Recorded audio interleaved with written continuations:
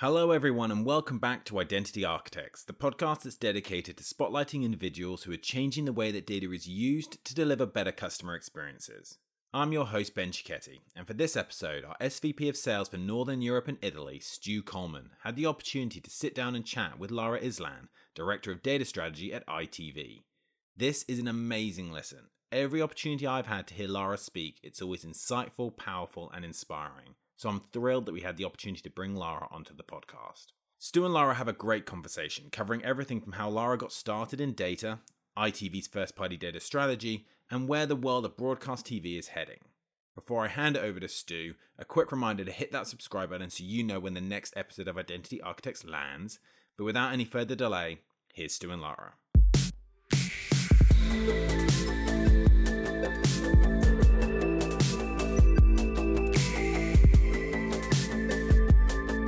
Great. I'm really pleased to welcome Lara to the latest edition of Identity Architects.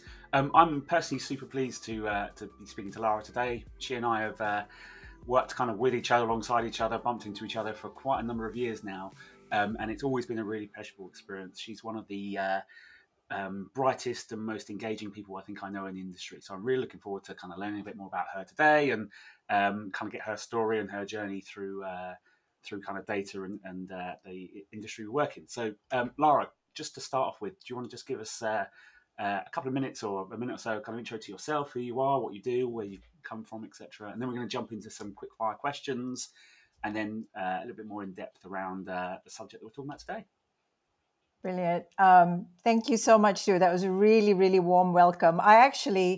I was scratching my head last night, wondering how long, in fact, we've known each other, and I think it must be somewhere between 12 and 15 years. We were mere babies at the time. Yes, exactly. In the early days of all of this kind of data and programmatic journey that we've been on. I'm so delighted to be here. So happy to be here. I had a look at your previous podcast speakers and conversations while I was preparing for this, actually, and honestly, it's such a fantastic lineup, and I'm really honored to be invited and to be included. So thank you. No, it's our pleasure. And our honor. So I'll introduce myself briefly. So Lara Islan. I'm currently Director of Data Strategy at ITV. I've worked in digital media for many years. If you're paying attention, it'll be more than 15 because I did start before I met Stu. And for the most part, I've worked across many different companies and aspects of digital media over the years. But one of the sort of uniting factors across all of those different roles that I've taken on has been data. So I actually started my career in investment banking in San Francisco, looking at digital media companies, but then I jumped straight into Silicon Valley because the lure of kind of working for those up and coming companies was just too great. But I've worked across, consumer research, strategic planning, and then more recently, sort of advertising technology and kind of more pure group data roles. I've worked across a number of businesses, as I said, AOL, Disney, Telegraph, Autotrader, so kind of some of the big iconic brands globally and in the UK. And then for ITV specifically, I joined ITV just over 3 years ago. And I was originally brought in to build and lead its very first advertising data team. And in the couple of years or so that I worked in that role, my team and I were responsible for data partnerships, products, and analytics for advanced advertising. Really exciting times. We'll talk about Planet V in a minute. And there was a lot of really fantastic work that happened then. I then moved on into a group-wide role for data strategy, and now I'm responsible for rolling out some of those, value-adding, data-driven ideas across the whole business. So, in addition to commercial advertising, we're working with our partners, business stakeholders in marketing, in product, on the content side, distribution side, etc. So it's really, really exciting time.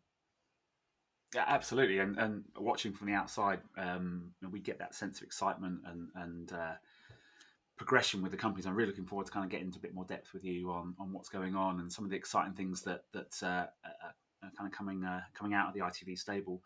You also forgot to mention you have a master's in behavioural science and an MBA as well. So when I say you are one of the brightest people I know, you put me to shame. So Oh, I don't know about that. So I will say something about the masters, because I was coming out of Silicon Valley, and it was, around the time of one of the kind of bubbles bursting.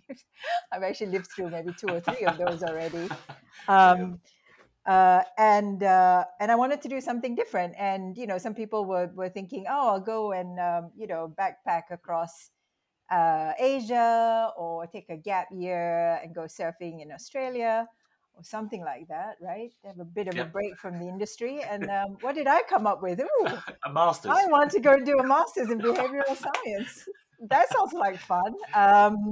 So yes, I think that you'll probably hear throughout this podcast that I'm a little bit of a nerd, but it was a great adventure. I mean, the one thing I would say about that, we'll talk about kind of consumers in a minute, is it was really interesting to understand the kind of the mindset of society or individual consumers, because that's effectively who we're serving and who we are. So even just taking a year out to kind of have time to reflect on some of those kind of key concepts, and bringing that back into my career was actually really, really, really beneficial in the long run, I think. Yeah, it makes sense. And But anyway, it's those kind of thanks for the underhanded compliments there. no, definitely a compliment. But it's those kind of experiences that shape us, isn't it? And help us kind of build some perspective on what we then do with our careers. Is those kind of experiences earlier on. So Indeed. yeah, I think it's a really interesting kind of element to kind of your history and what you've done. And as I look forward to hearing more about it. Going to jump into some quick fire questions, if that's okay. Just Okay. fairly quick answers from you, and then we can get into kind of the kind of deeper stuff as we go through. But talking of kind of experiences, we all come to kind of marketing and advertising through different channels and different ways and different experiences. But what was your kind of earliest memory of kind of advertising and marketing, and kind of what influence did it have on you, I guess?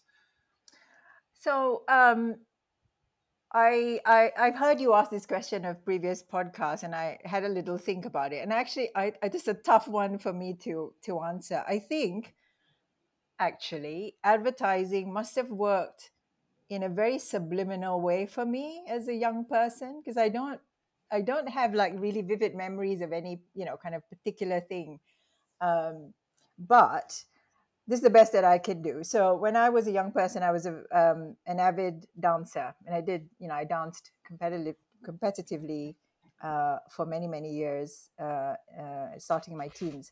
And I used to read any dance magazine that I could get my hands on, and there were few and far between, to be honest, because I lived in Malaysia, and we would get it sort of 2 months after the UK. Yep. But I do remember quite vividly really kind of wanting and like saving up all my kind of pocket money for all the amazing things that were advertised in those magazines, right? So I guess that Yep. was kind of probably my first experience with sort of targeted contextual advertising, and the influence that it has on kind of people. So that's Yeah. the best I can do. I can't name Brilliant. any brands, unfortunately.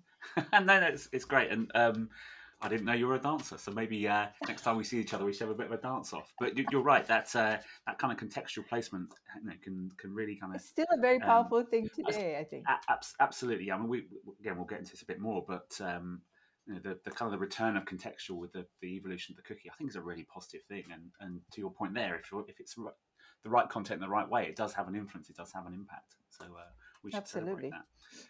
You gave us a little bit of a history of your career and talked about some of kind of the first jobs that you did.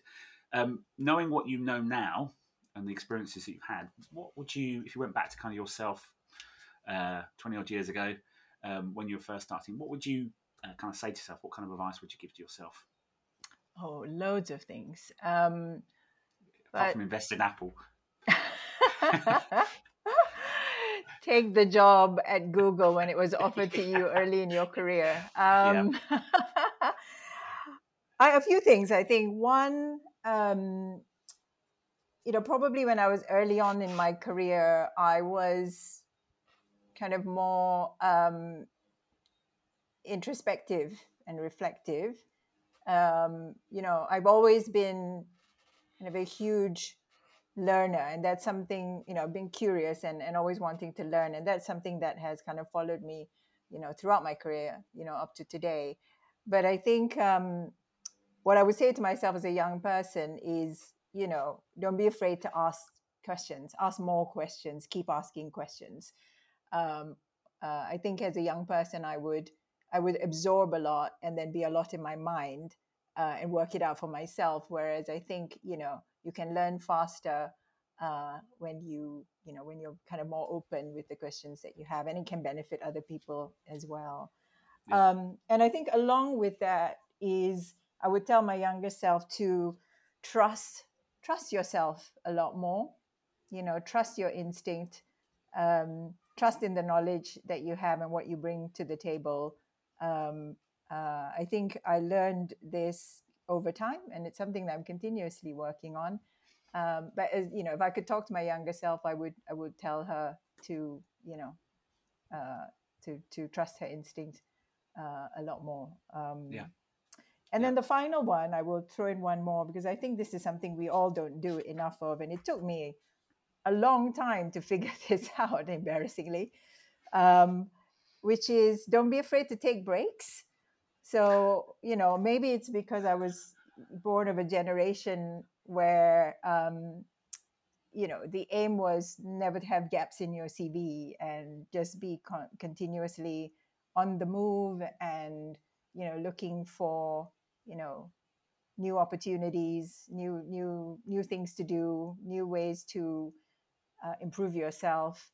And it's only quite recently that I come to the realization that sometimes stopping for a little while and finding new ways to re-energize can actually propel you forward much, much faster. So I think one of the things I would tell my younger self is, don't be afraid to take those breaks, re-energize, and, it will allow you to power forward. Yeah, I think that's great advice for anybody listening. And, to be able to go back and say it to yourself. We get on the treadmill, and we think, particularly in kind of fast moving industries like media, that we have to constantly be going and going and going and going and going. And actually, it's great just to stop, take a breath, take a step back, be retrospective for a while, and you can achieve so much by just having a little bit of that kind of reflection on what's happened and where you should be going next. So I think that's perspective, really I think, as well. Yeah, absolutely. We get caught up in the journey a bit, don't we, and forget that we can stop and take a breath. Absolutely. Good. I think so. A couple more quick fire questions. Okay, I'll try to be quick. I haven't been quick on your quick fire. It's fine. I'm quick at asking. That's all that matters. So we are a little bit, as an industry at the moment, obsessed with this kind of concept of identity. It seems to be running through pretty much everything. And it can be, even for people like ourselves who've been doing this for some time, a hard concept to kind of understand in its entirety. So in order to kind of break that down a bit and really simplify what we mean, if you were to have to explain to a 10-year-old, what do we mean by identity, the concept of identity within advertising, how would you describe it? To a 10-year-old. So I've got an 8-year-old and a 12-year-old. So I guess on average, I could cover them both. Although I doubt really they fully understand what mommy does. I mean, yeah. I have taught them to watch the ads. Have they asked you, are you on telly yet?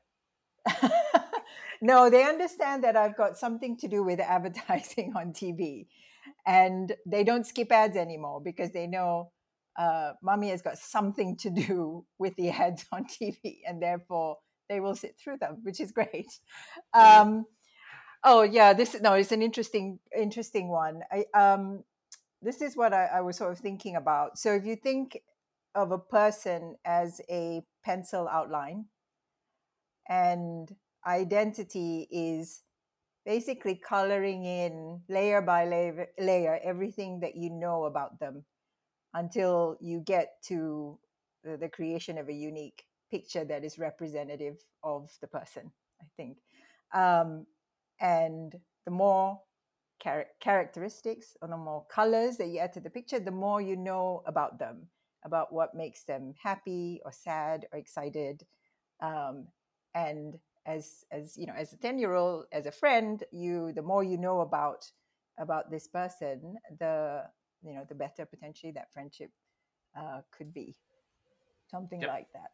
Brilliant. No, love it. I think it's a great way of doing it. Two more quick ones. Yep. What keeps you awake at night?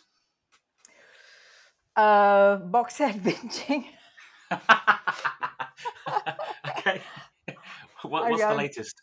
I was going to give you a TV answer, right? So, well, I'll give you an ITV Hub answer as well, just to be on brand. So, I think the most recent drama series, was that I've binged on was The Thief, His Wife, and the Canoe. I don't know if you watched that. It was just I think brilliant. My wife's watched that one. Yep. Yeah, no, it was brilliant. Very different, but in true kind of ITV fashion, just the way the drama unfolded, just basically kept you watching it right to the end. And then obviously the other things that I'm watching on the other streamers as well. But yeah, that does keep me awake at night. But professionally, I think that I do probably, like many people, find it quite hard to switch off my brain.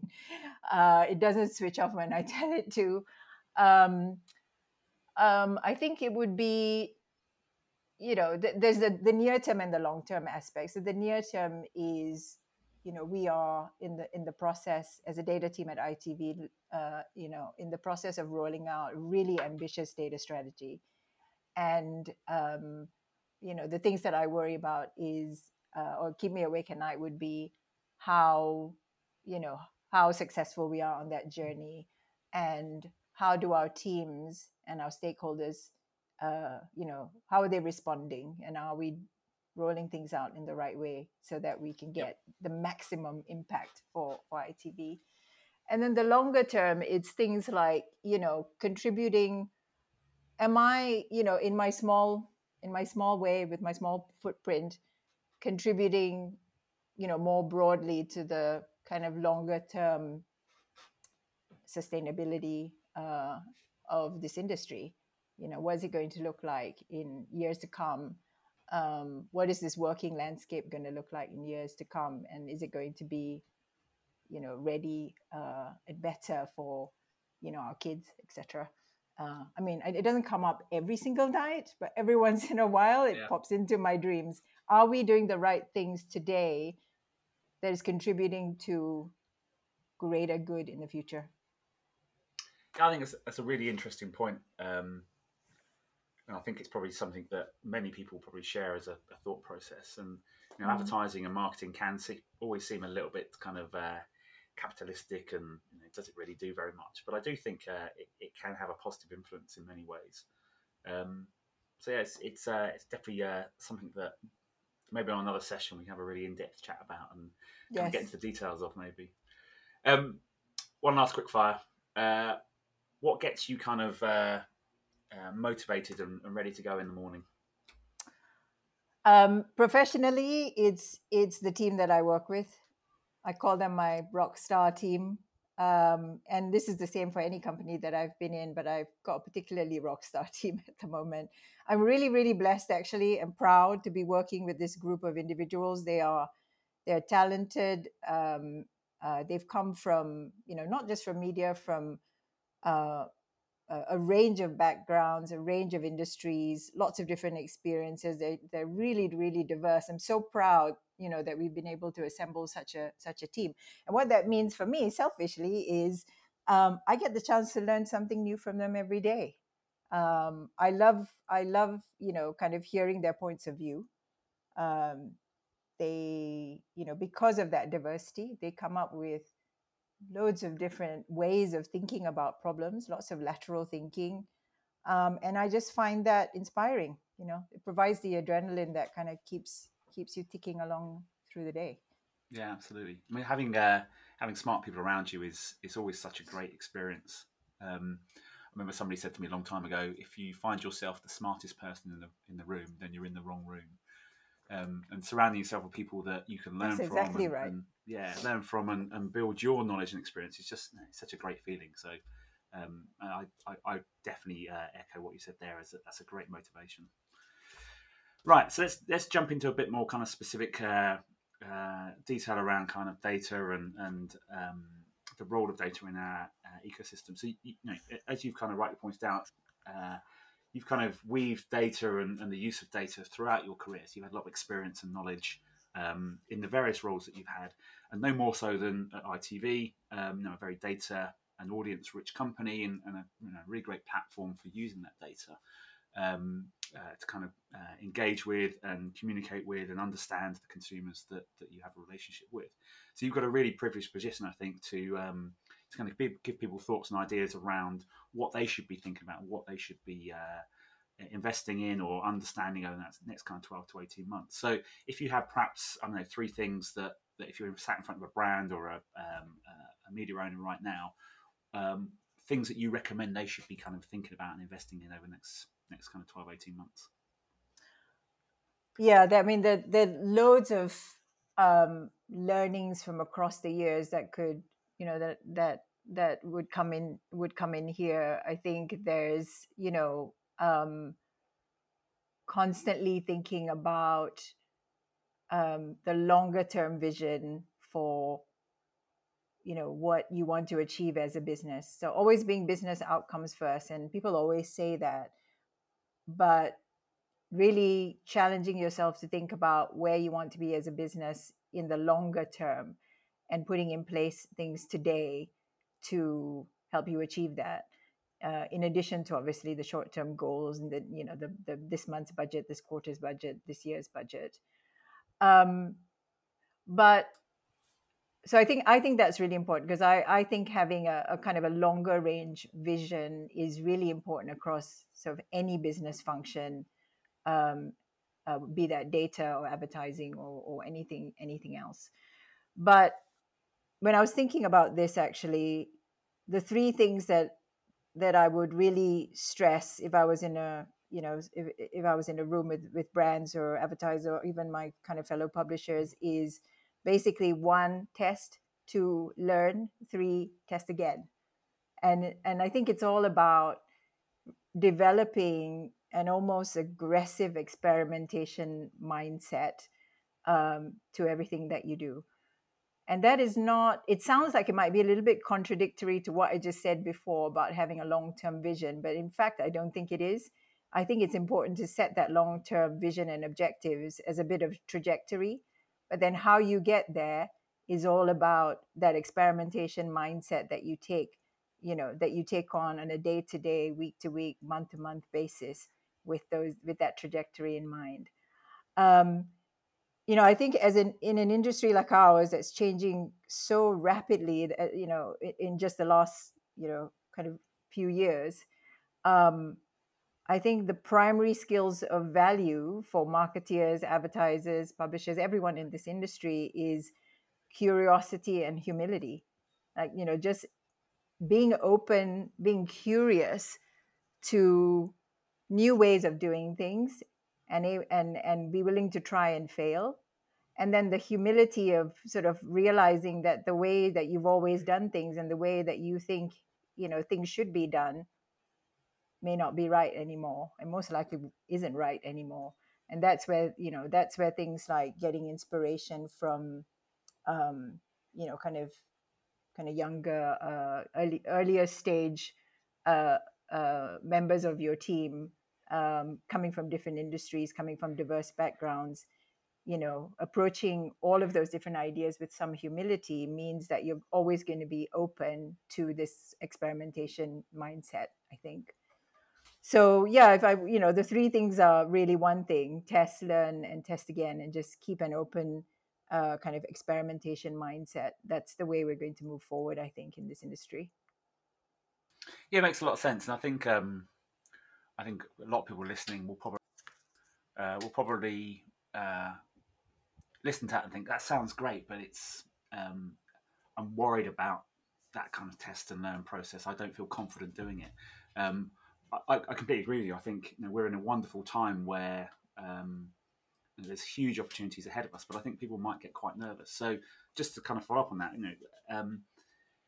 how would you advise people kind of approaching it? Is it just a case of jump in and just try stuff, or is it a case of try and follow a kind of a pattern or an agreed or established kind of process? Or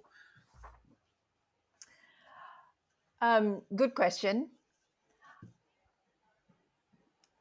I think there's a few different ways. When it comes to data, some companies would be in a stronger position than others, depending on the types of data sets and the volume of data sets that they have.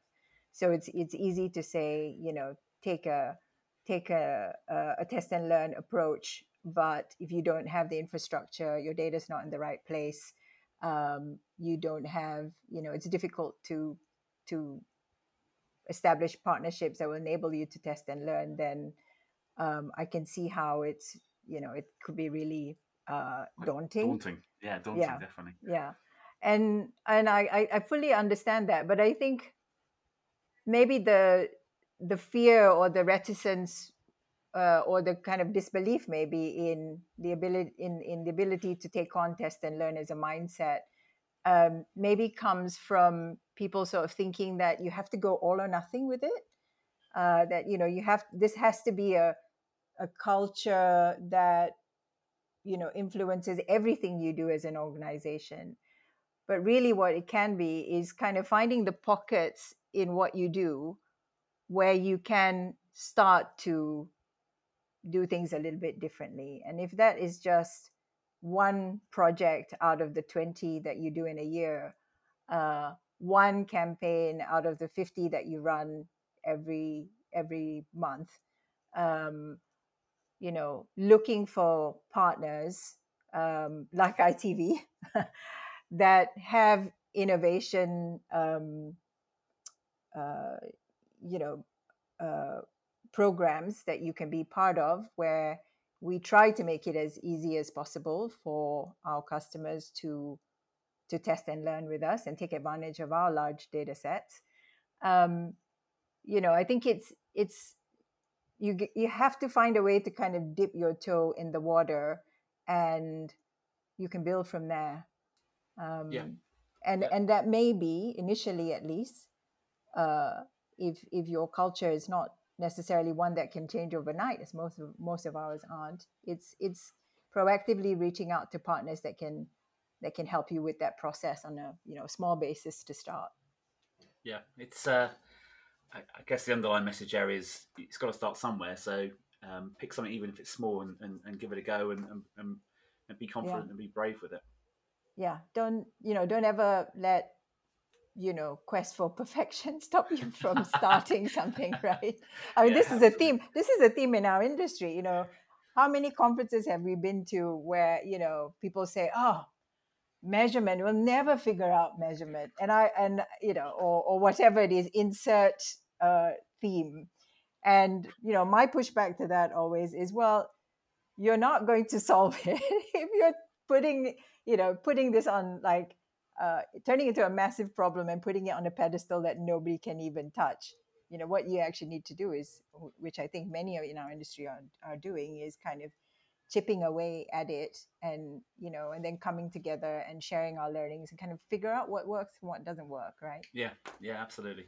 If we get scared about some of these big challenges, then or we convince ourselves that it's too difficult to solve, then Yeah, yeah, self-fulfilling, really. yeah, absolutely. Couldn't agree more. We talked earlier about how to explain to a 10-year-old about identity.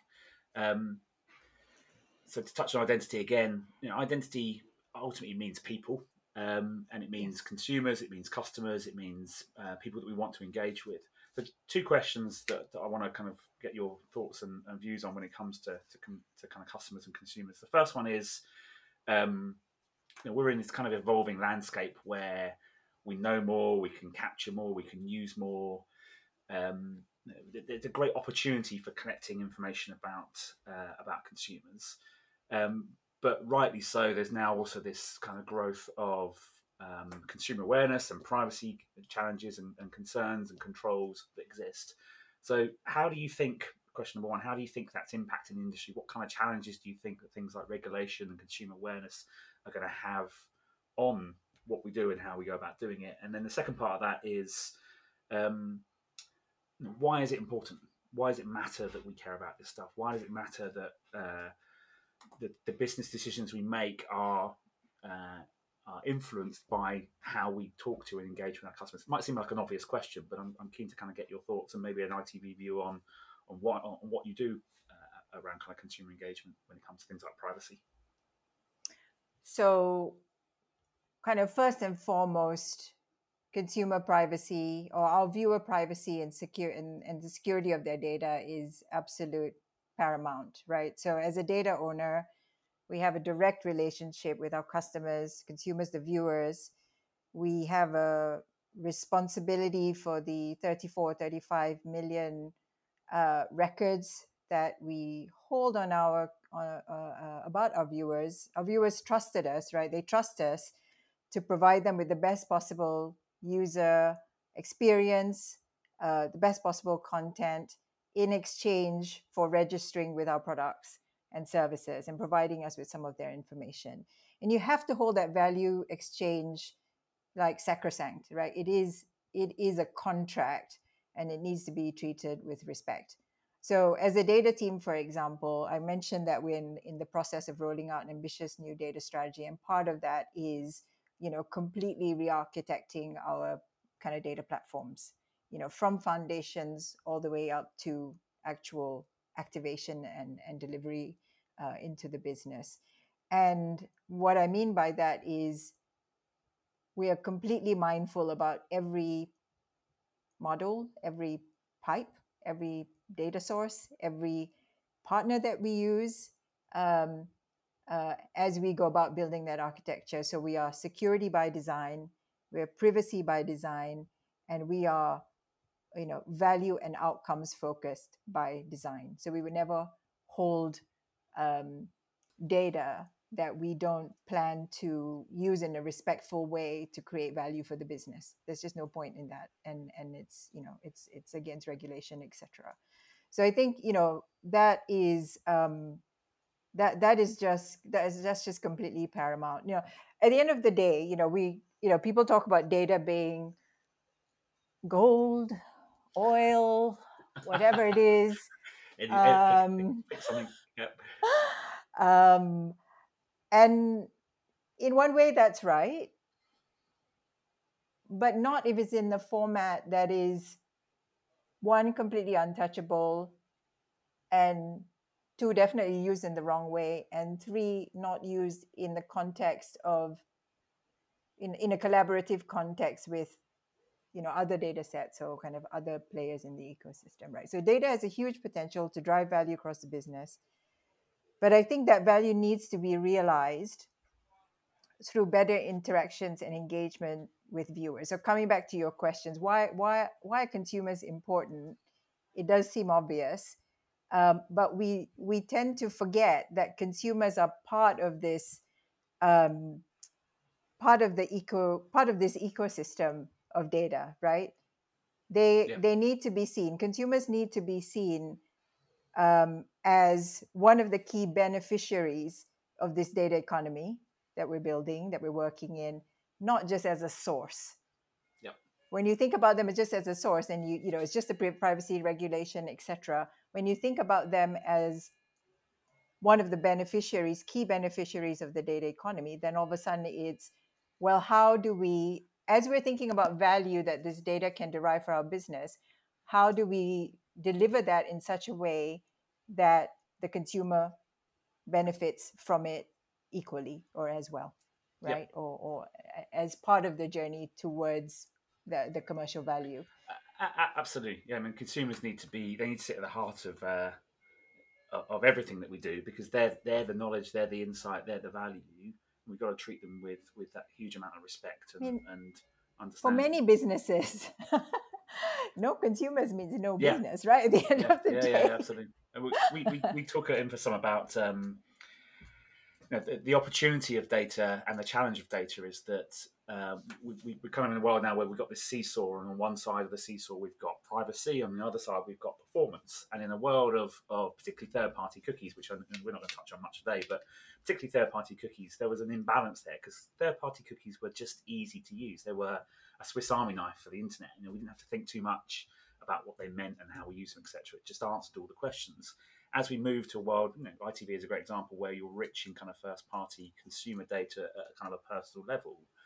Getting that balance right between ensuring that privacy by design, consumers at the heart of what you do, but still driving business performance. And I suspect and imagine that there are times when some difficult decisions are made about that balance. And sometimes you're making decisions that aren't necessarily in the best interest of the commercial outcome. They're in the interest of the consumer relationship. And that's probably I know that's exactly right. And I think, going back to what I said earlier about having a longer term vision for the business outcomes that you're driving means that you're thinking about these benefits over the long term. So if you're only looking at kind of commercial value in the next, I don't know, a few years, then you might think only of the profits or the monetization that you can achieve today, this year, next year. But if you think about it as as an investment into current and future success, then all of a sudden you're not going to forget those other elements of the ecosystem that you need to nurture, right? Yep. We work in an environment that's codependent, right? And if you piss off your consumers at some point, Yep. you're going to stop having them, and then all of a sudden, where's your longevity? Where's your sustainability as a business? So I agree, but also just to drop in the sort of partnership we have with InfoSum, I think the fact that we are approaching our data architecture with that security, privacy, value by design, I think it's really important to us, in the selection of the partners and suppliers that we work with. There's an element of systematizing trust, which I think data clean rooms generally, and InfoSum in particular for us, really enables, right? Because trust is something that is obviously crucial for all of these different players to interact together, but it's very hard to do without a system in place that enables us to do it. So it's really important for us to work with suppliers that kind of have this sort of mindset, and they understand where we're coming from and where we need to get to, and are providing us the capabilities that allow us to fulfill that. And obviously our partnership with InfoSum has been amazing in enabling some of the really ambitious things that we want to do, but in a way that respects the principles that we have around respecting our user data. Yeah, that's great to hear. Clearly, I'm biased, and I think InfoSum is a great solution in that space. But broadly, I think you're absolutely right. Consumers are much more aware of their data. They're much more in tune with the value of their data. They're much more conscious of protecting data and their identity. And it's just a shift, whether it's generational or awareness or whatever it is. It becomes almost the first thing you have to get right, and everything else builds off that. And it's such a juxtaposition to 10 years ago when we were first doing this with third-party cookies, where it just wasn't a thing. We didn't really care about it, So I think it's a really positive change for the industry, albeit bringing with it a lot of change, a lot of scratching of heads. And to your point about measurement, measurement without third-party cookies is very different, and we can't just wash, rinse, repeat on what we used to do. We have to think of new ways of doing it. So we absolutely have to. I mean, we were riding a wave that was going to end at some point. Yeah, absolutely. So there was no long-term vision in that, unfortunately. But it really is an opportunity for us to rethink. And we shouldn't be almost bringing with us the baggage of expectations of what we used to be able to do with cookies, because half of that we should never have been able to do, if Exactly. we were to really challenge ourselves, right? We Yeah, did it exactly. because, We could. it was there. Yeah, absolutely. And maybe we weren't reflecting really on what we were doing. So it's almost like, let's clean slate this, and what is it that we're really, go back to what is it we're really trying to achieve as an industry, as a particular business, as brands, as publishers, etc. um, and then work with the tools and capabilities that we do have in order to achieve that. And it's probably a good time to take a bit of a reset anyway. Do we really Yeah, need to kind of be following people around with cookies and knowing everything about them? yeah, no, Probably, absolutely.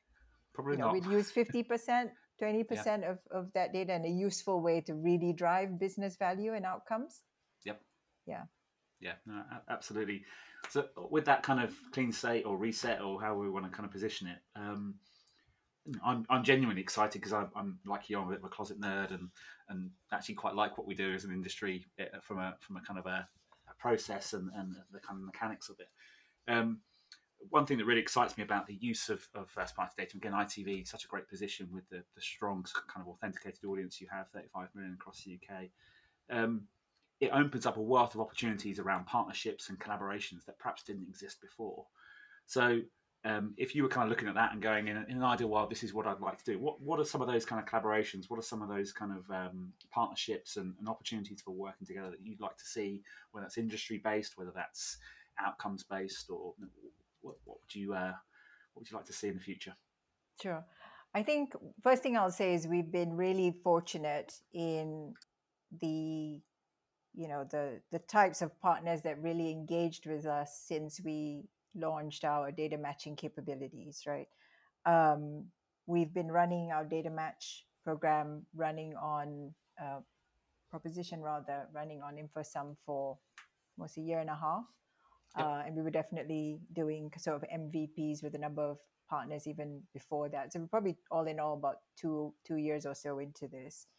And we've had, a really nice mix across of brand partners across multiple industries, financial services, retail, consumer goods. It goes on and on. We've worked with smaller direct to consumer brands. We've worked with kind of larger bricks and mortar brands. And it's just given us a real breadth of learning, across all of that. And in the spirit of test and learn, making our proposition better and better for the future. Um, Kind of ideal collaboration partners for us, I mean, they've all been great, but the ones that kind of where it's really, really worked well are working with brands and suppliers, actually, that are progressive and forward thinking, again, in that experimentation mindset, right? And are comfortable Yep. thinking about what they're trying to achieve for their brands and for their business outcomes in longer term. So, in practical terms, what I mean is working with a brand that is not just going, okay, yeah, I'm going to do data match for one campaign around a particular event, and stop there. The ideal partners are the ones that go, I've got an innovation roadmap in mind. This is where I'm trying to go with my business. Let's let's test and learn on an iterative process, iterative basis over the course of a year. And we run campaign after campaign, continue to rebook, learning from the previous campaign, putting the learnings into the next one, and just kind of, making it better through that process of iteration. So I think there's a lot more we can do with our uh, brand partners on that basis, and we really Yep. welcome the opportunity to do that. In terms of where else, I think where else I can see data collaboration really having an impact on the industry, I think it's around kind of using our combined data sets to create more and better media intelligence. Um, Going back to that sort of chipping away at the measurement conundrum, I'm not talking about like all of us pull our data together and we create this concept of a unified, measurement, one measurement to solve everything. That's complex, but also too simplistic a way to think about, what we're doing in this industry. I think it's like, how can we use our data sets together so that we can kind of create uh, a more holistic picture of our audiences, how they're engaging with us, the different consumer touch points, lifetime, life cycle, consumer journeys, um, and all of that can be used from in a media perspective. All of that can be used to plan campaigns, to run campaigns, to execute campaigns, to learn and iterate on campaigns, optimize much better. So how do we bring panel research data into the mix alongside first party data, second party data, third party data, um, offline? How do we bring all of those things together in a collaborative way, in a way that, through systematized trust, so that we can paint a much richer picture of event, our consumers, um, and serve them best, not only from a media or an advertising perspective, but also from a user experience and content experience perspective as well. Yeah, absolutely.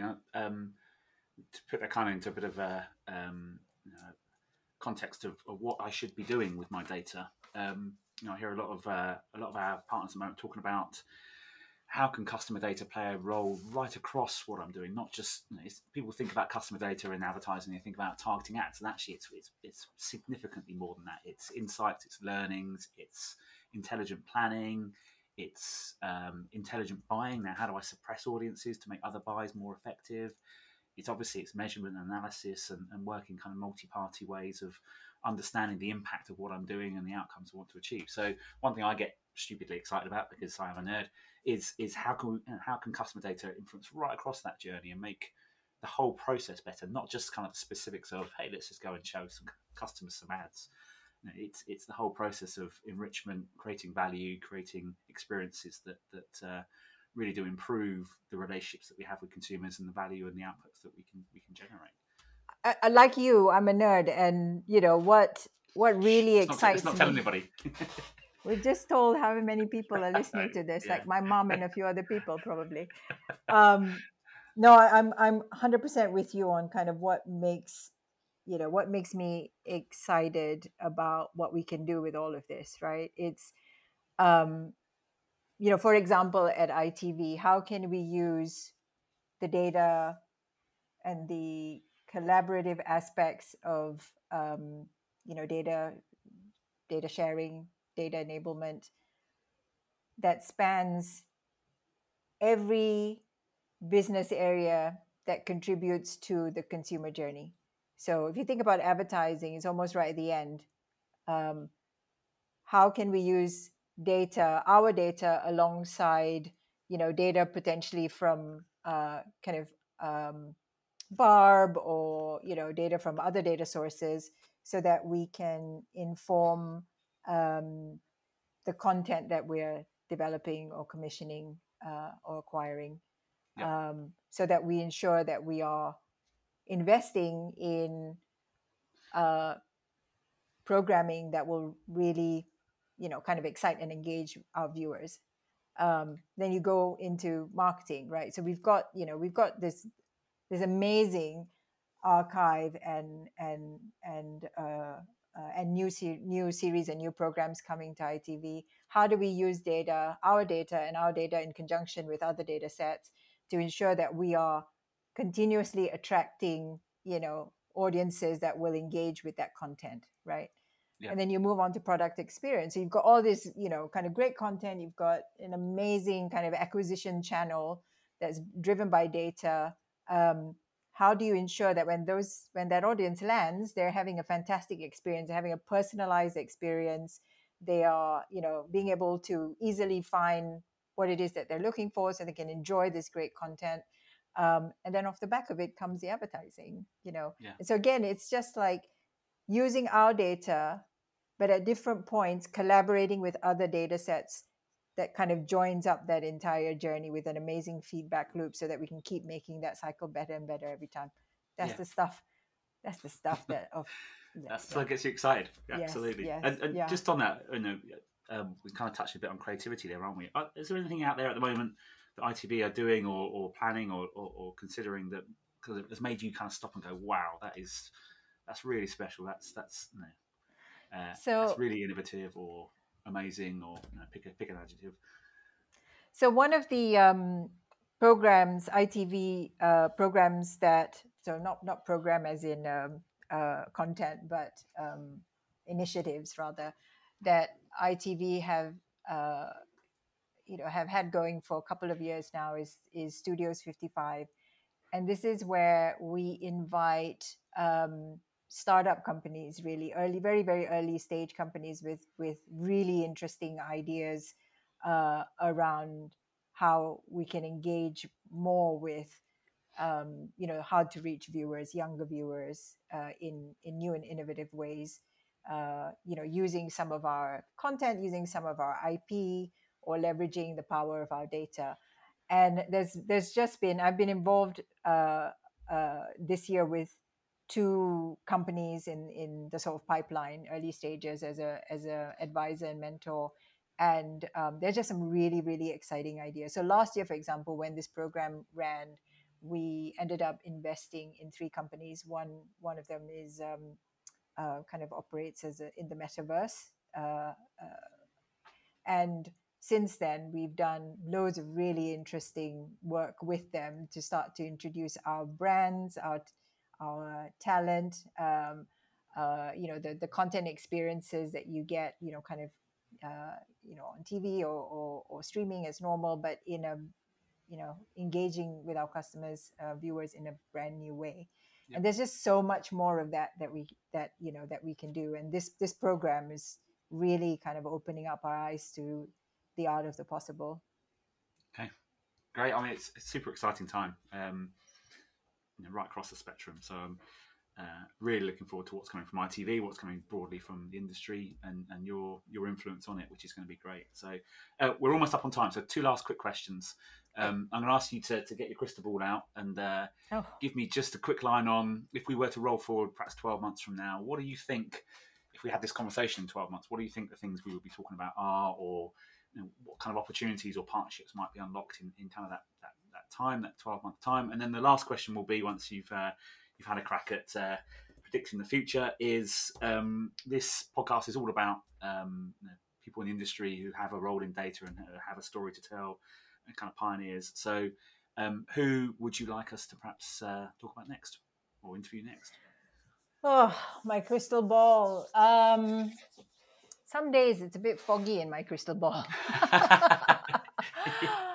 A year from now, I'd like to see some of the, I would hope that a lot of the kinks of the kind of these early stages of kind of putting the foundations in place for data collaboration, I'm hoping that will be mostly behind us, and we will really be in the mode of kind of using it and actively testing and figure out what works, right? I think that's, that's the real hope. That's what we're all kind of aiming for, and kind of proactively working on, like, how do we make this process much easier to engage with, on all fronts, kind of the legal front, the technical front, and the people and process side of things as well, which is absolutely huge. Once we can do that, then the things I would really like to see us make progress on is, how do we bring we talked a little bit about creative. How do we start to use this data collaborative space to understand and optimize for the impact of creative in all of this? We're still thinking about users and, technology, data points, etc. But this at its heart, it's a creative industry. So we really need to start to bring the creative aspect into this collaboration, and more than just dynamic creative optimization, etc. Yep. But kind of really, how are we, Storytelling. storytelling, how are we informing our decisions from a creative perspective, and making sure we speak to our users in a good way. So that would be huge for me. In terms of who you should be inviting next, so my first thought, because this is one I sort of was preparing for as well, was Karen Eccles at the Telegraph. But then I looked through your list, and you have already spoken to her, and I listened to her. She was great. Her podcast, and she was great. Which is not to say, don't invite. You must invite her back. Right? She can come back. Absolutely, yeah. Yeah. But I think I'd love to hear from. There's so many luminaries in our industry. One person that jumps to mind is Mary Keane Dawson. So, and maybe thinking about identity with a bit more of a future lens. She talks very eloquently and knowledgeably around, kind of blockchain and NFTs and how that might start to not in a kind of faddy sort of way, but there's a lot around that and what that could mean for how we think about identity going forward into the future. That could Absolutely. Be really interesting, I think. Yeah, and she's such a lovely person to speak to as well. So I think that's a really good suggestion. So watch this space. Thank you, Lara. It remains just to say thank you very much for taking the time and sharing so much with us today. It's great to hear your story and your experiences. I think we can all learn from what you've experienced, your approach to things, the test and learn, the be brave. I think it's all really great insights and ways of working. You're clearly doing some great stuff at ITV, and I certainly look forward to seeing some of the output of that over the kind of 12, 18 months ahead. I think we've also learned that you're a very good dancer. So next time we're together... I never said very good. You said you did it a lot, so we shall see. So I'm going to have to challenge you. It doesn't necessarily correlate. I'm going to challenge your statistics there. Brilliant. Well, maybe next time we see each other, we'll have to have a little bit of a dance off and just prove that out. Maybe we'll record it and stick it up online. Oh dear. Good, but thank you very much. Really appreciate your time. Lovely to speak to you, and look forward to seeing great success in the future. Thank you. And thanks as well to all of the teams at InfoSum that have been working so closely with us over the last couple of years. I think we've achieved a lot, and there's a lot more to come. No pressure, but there's a lot more to come. Brilliant. Look forward to it. Thank you.